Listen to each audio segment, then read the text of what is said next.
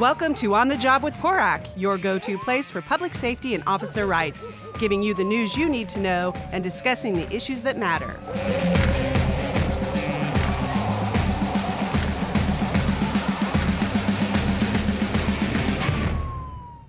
Hi, and welcome to On the Job with PORAC. I'm Brian Marvel, president of PORAC, and with me today is PORAC Vice President Damon Kurtz. How are you? I'm doing well. Thanks for having me. Today's episode, we're going to continue our discussion on the use of force legislation, and more of what we're sponsoring is a plan. We have a plan to address use of force issues regarding our law enforcement, our peace officers. Right now, we are sponsoring a bill, Senate Bill 230, and that's really what we're going to talk about, and some of the other items associated with our plan, which is so important. If you aren't aware, PORAC has sponsored a bill that addresses a variety of issues that we're going to discuss, but it wasn't just us. It was a coalition of law enforcement associations. The sheriffs, the chiefs, and some other folks have come together to create a plan that we think is the best course of action moving the state of California forward. Actually, with our proposal, it'll put California on the forefront dealing with this issue, and I think it's vitally important that we continue to move in this direction. We can't continue to be at the Capitol, and we're all problem solvers in our jobs. We do it every day when we respond to calls. So this was put into our lap, and we're going to, not going to say we're going to fix it. I think it's unrealistic to say that there will ever be a use of force incident after this legislation, but the goal is to reduce those critical incidents. Nobody wants to be involved in a shooting, and unfortunately, those will continue to happen even after this bill. But I think the plan that we've put together is optimal, moves us in the right direction. On the converse, the opponents to us, they've introduced a bill, AB 392, which basically criminalizes peace officers for doing their job. So let's break this down, Damon, and take a look at what we're proposing. Really, what we have here is a plan to address the statutes. I know they talk about one of the statutes that was created in 1872. Pretty much it's the fleeing felony rule. We all know it's a good soundbite, but the reality is we all know that Tennessee versus Garner basically voided that statute. So what we're doing is we're addressing that by changing the statute to that level. Right. And then we're not changing Graham v. Connor, which is important. I think the Supreme Court actually got that one very right. I don't even know if you could say that. No, absolutely. I think what we're doing is just trying to bring our California statutes up to par with the Supreme Court decisions, and so that it's crystal clear what those are versus language that is let's just say outdated from the 1800s, and we're just bringing it to today's day and age. And I think it's important that we do that. It's definitely one of the issues that we heard last year about AB 931. One of the things that was continually brought up was the fact that we were not at the table on that proposal at any point in time. Where this one, we were able to actually create a coalition. We worked well together. I think the coalition that we've created will work very well on other items outside of this. It was really nice to see all of us come together, talking about an issue, trying to find solutions, thinking outside of the box. Like I stated earlier in the program, this really is a plan, and the statute is only one component of it. The other piece is going to the training and procedures and post. I know you come from Fresno and, a pretty large department. How much training do you guys get down there? And how important do you think it is that Post continue to be the leader in providing all the training statewide? Well, I think it's extremely important. And what kind of training do we get? I think it's similar, like most places, is it's been reduced over the last few years. We went through the recession, and those training budgets never really came back. And then with some of the legislation we won't go into that really kind of had a negative financial impact on Post, on where they get their funding, really limited most departments' ability to give proper amounts of training. They're given what they have to give by statute, to make sure that we're getting training, but is it adequate? I don't know. I think with anything, it's a perishable skill. You have perishable skills training, but it doesn't really come as often as you probably need it to. There's just not enough money for backfill. There's just not enough personnel to really get the training that we need. And I think that's something that's probably misunderstood from the public. I think they think we get more training than we do. There's been an ask for it for years. It's just our bill will address that. Yeah, and I think you touch on a very good topic on the training component of it is actually getting hands-on training, not reading an 8-page policy or procedure or watching a video, but actually doing interactive type of training. There's been research around that. Both you and I are both in the military, and the training was consistent and constant, and it was actually putting you in scenarios.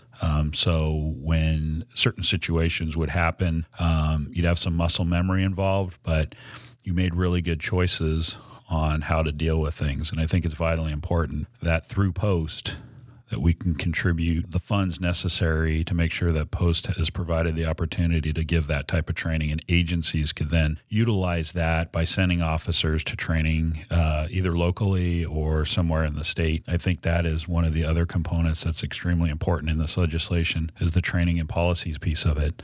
A lot of issues come up regarding accountability. The opposition, the ACLU, and the folks that support them, the feeling I walk away from the table when I have talks about their legislation is they feel that if we lock up more police officers, then that will solve the issue. When in reality, all you're doing is criminalizing somebody's profession and the way that we react to things and how we handle situations. These are very tense, high stress, rapidly evolving situations. Officers are having to make split-second decisions sometimes in these critical incidents. And you have to ask yourself, if you know all of the details afterwards, it's easy to judge somebody. If sitting here, I could be the greatest NFL coach on Monday, being able to hindsight somebody. And the Supreme Court really recognized that issue and how important it is that we're judging officers based by other officers under similar circumstances, and that they were reasonable in the decisions that they chose. Absolutely. I don't think you can expect any one or two officers to react the same way, but were they reasonable in how they did that? What information did they have when they took those actions, not what the information you had after the fact? So moving on to, so we have the statute that we're working on, we have the training and policies that we're working on, and then the third component, we haven't really introduced that too much, but it's really going to be targeting homelessness, mental health, addiction, and recovery outreach. Right now, and I say this many times, we're one of the few, you call 911 24/7, we're going to pretty much respond to the incident. And a lot of stuff, like, Damon talked earlier about the budget cuts, the cuts keep coming and coming and coming, and more gets put onto our laps in handling that. And one of the biggest things that's really come to light is our departments, our officers handling the homelessness issue, the mental health issue, the substance abuse issue, all of that stuff pretty much falls in our lap. And, we're being judged based on, all of these calls, all of these types of issues, societal issues, but yet there's no resources for it. So one of the things that we are going to propose is a $300 million budget request, $100 million per year. $50 million of that will be used for emergency response programs. In San Diego, we call them hot teams or problem-oriented policing. Then we got another $40 million designed to assist with persons on the street with mental illness. PERT teams, I don't know if they call them that in San Diego, but this is where an officer actually rides with a clinician.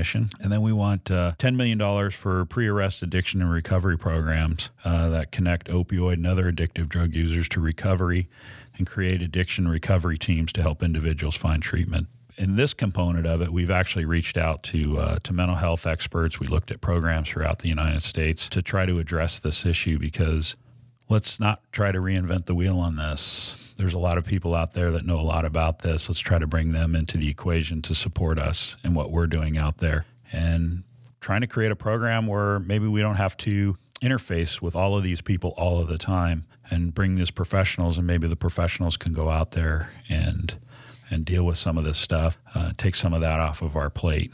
Hopefully, by doing that, it would lower the amount of critical incidents that we have to respond to. Yeah, I think trying to find wraparound services that can be provided for both mental health and substance abuse is extremely important. And I think we'd be kidding ourselves if we don't believe that many critical incidents, use of force situations don't derive themselves out of mental health and or substance abuse. And then we're called to the scene and expected to, address the situation that sometimes, turns into a violent confrontation. And then it turns into a bigger news story when we're just trying to take care of the situation with what resources we have, which is very limited. And this is hopefully will give us the resources to have peaceful outcomes. Absolutely. And I think the plan that we've created is a great avenue to further this discussion, to minimize critical incidents where deadly force is used. Unlike our opposition, which I've stated over and over again, is to criminalize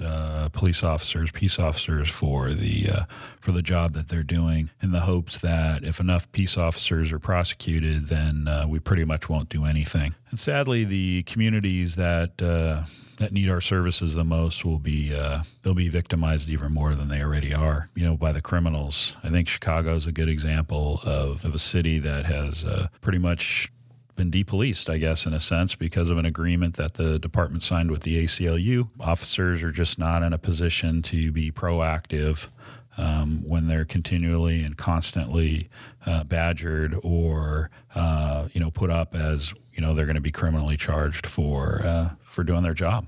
So that's where we're at.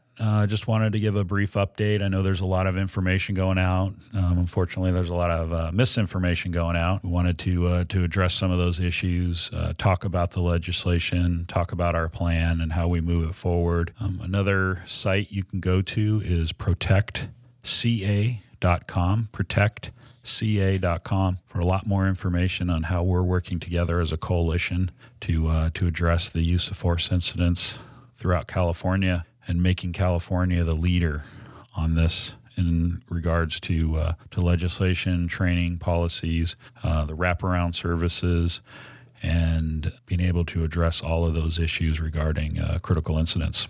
Yeah. I think we also need to tie into, PORAC and politics in general and how this affects us, from our lobbying efforts and what we do here at PORAC and what we need our associations to do to help us. Absolutely. And that's going to be the big ask. And we've been going around talking to the chapters, pushing that out. We really need the support of everybody who's a member of PORAC or whatever union you are, because we do have a coalition that goes across all of the groups throughout the state of California. We need your support. We need you to write letters. We need you to make calls. I know the retirees are active to get involved, and once we start getting our information together and pushing that out to the retirees, we're going to ask them to help us out.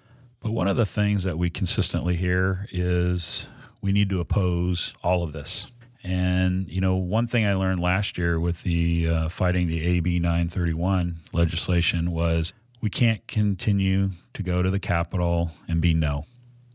We have to find solutions. We have to come up with proposals, and we have to provide an opportunity for our elected leaders to say, here's a plan. It's a good plan, and this will be able to affect critical incidents in a positive manner. And I think that's important. I think it's sometimes lost a little bit on a membership because, they get wrapped up into the Democrat versus Republican piece of it.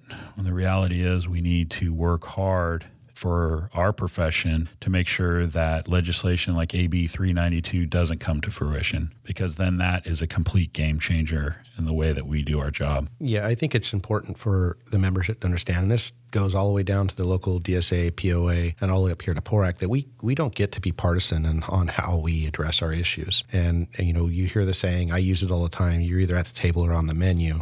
We have to go meet with all of our elected officials, regardless of their partisan their party, regardless of whether or not we agree or disagree with them. If we can't meet with them and speak to them about our issues, they're never going to see it our way. So refusing to speak to people or taking a hardline approach to stuff, we're only painting ourselves into a corner, and we're going to limit our effectiveness for our membership. We have to be advocates for all police officers across the state, and we have to be active. And we really need our members' support and to understand that we're not there to represent you individually. We're representing us as an organization, as, every association across the state. And it's not just, me and what I think. It's what's best for us. Yeah, absolutely, especially as a profession. So, well, thanks again. We'll obviously be doing more of these down the road as the bill works its way through the legislature. It has some committee hearings, then it has to go to the floor. Ours originated in the Senate, so it has to go to the lower house when it makes it through its way. And we appreciate all of the elected officials who have already co-authored our bill. I think people are seeing it for what it is. It's a good bill. It's a good conversation piece. It moves us in the right direction. And I think it's a positive step for our profession as a whole. Graham v. Connor and Tennessee v. Garner are great decisions by the Supreme Court that allows us to make those types of decisions in critical incidents without being second-guessed or our incidents being analyzed by 2020. So, again, we're going to need all your support, especially writing letters and making phone calls. I want to thank you for listening to the show. Hope you enjoyed today's podcast. We'd love to hear from you. Please join us on our social media platforms. Go to porac.org for more info, porac.org. If you listen to us on iTunes or Google, please give us 5 stars. That helps us get noticed. Don't forget to share our podcast with your PORAC members, your family, and friends. All the best and have a safe day. That's it for this episode. Make sure you tune in next time as we discuss the issues that matter.